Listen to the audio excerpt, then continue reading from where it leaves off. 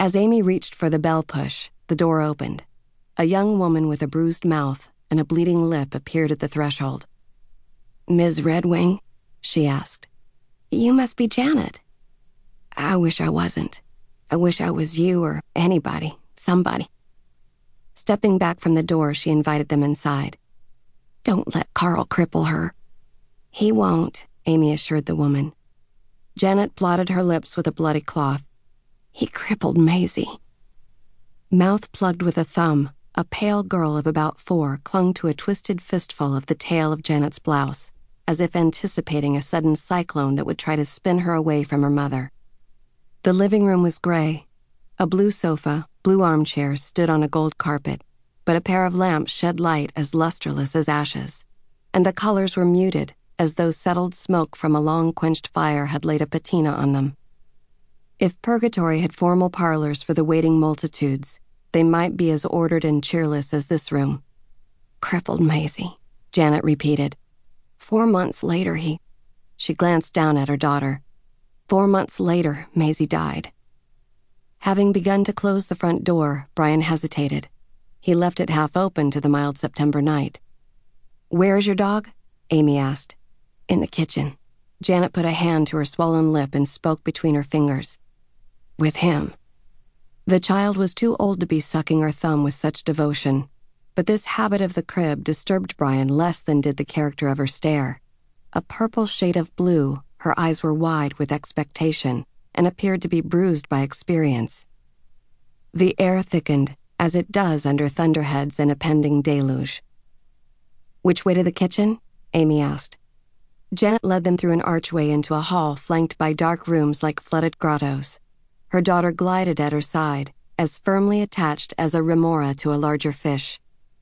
The hall was shadowy except at the far end, where a thin wedge of light stabbed in from a room beyond.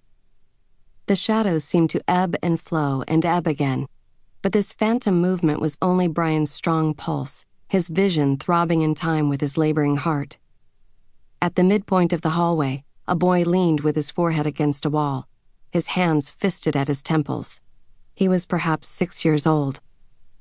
From him came the thinnest sound of misery, like air escaping, molecule by molecule, from the pinched neck of a balloon. Janet said, "It'll be okay, Jimmy." But when she put a hand on the boy's shoulder, he wrenched away from her.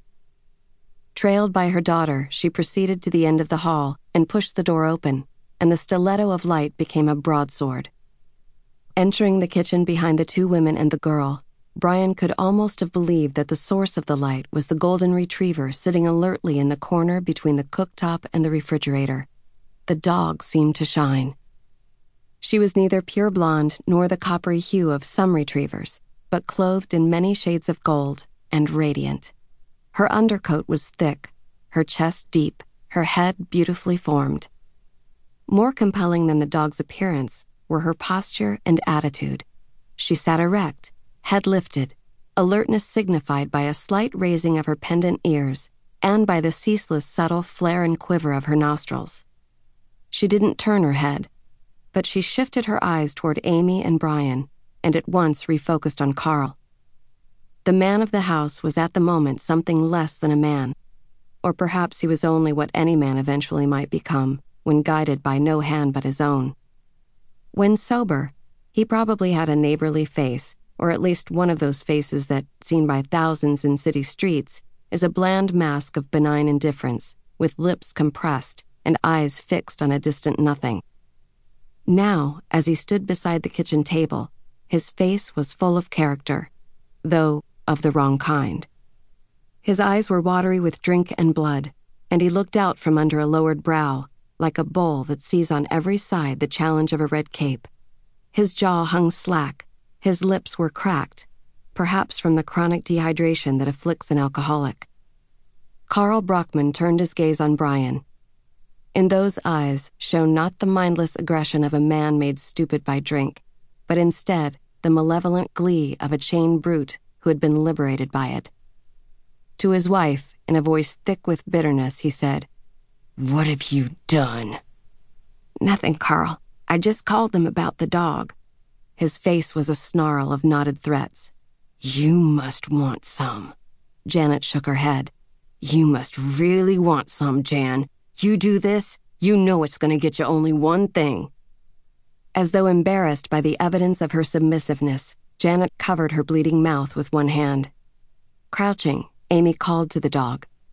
Here, cutie. Come here, girl. On the table stood a bottle of tequila, a glass, a salt shaker in the shape of a white Scottish terrier, and a plate holding slices of a fresh lime. Raising his right hand from his side and high above his head, Carl revealed a tire iron. He gripped it by the pry end.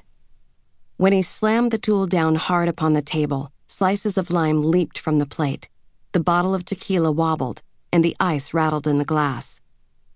Janet cringed. The little girl stoppled a cry with her thumb. Brian winced and tensed, but Amy just continued to coax the retriever to come to her. The dog was neither startled nor made fearful by the crash of iron on wood. With a backhand swing of the tool, Carl swept everything off the table. At the farther end of the kitchen, tequila splashed, glass shattered, and the ceramic Scotty scattered salt across the floor. Get out, Carl demanded. Get out of my house. Amy said, The dog's a problem. You don't need a problem dog. We'll take her off your hands. Who the hell are you anyway? She's my dog. She's not yours. I know how to handle the bitch. The table was not between them and Carl. If he lurched forward and swung the tire iron, they might be able to dodge a blow only if the tequila made him slow and clumsy. The guy didn't look slow and clumsy. He seemed to be a bullet in the barrel, and any wrong move they made, or wrong word they spoke, might be the firing pin that set him hurtling toward them,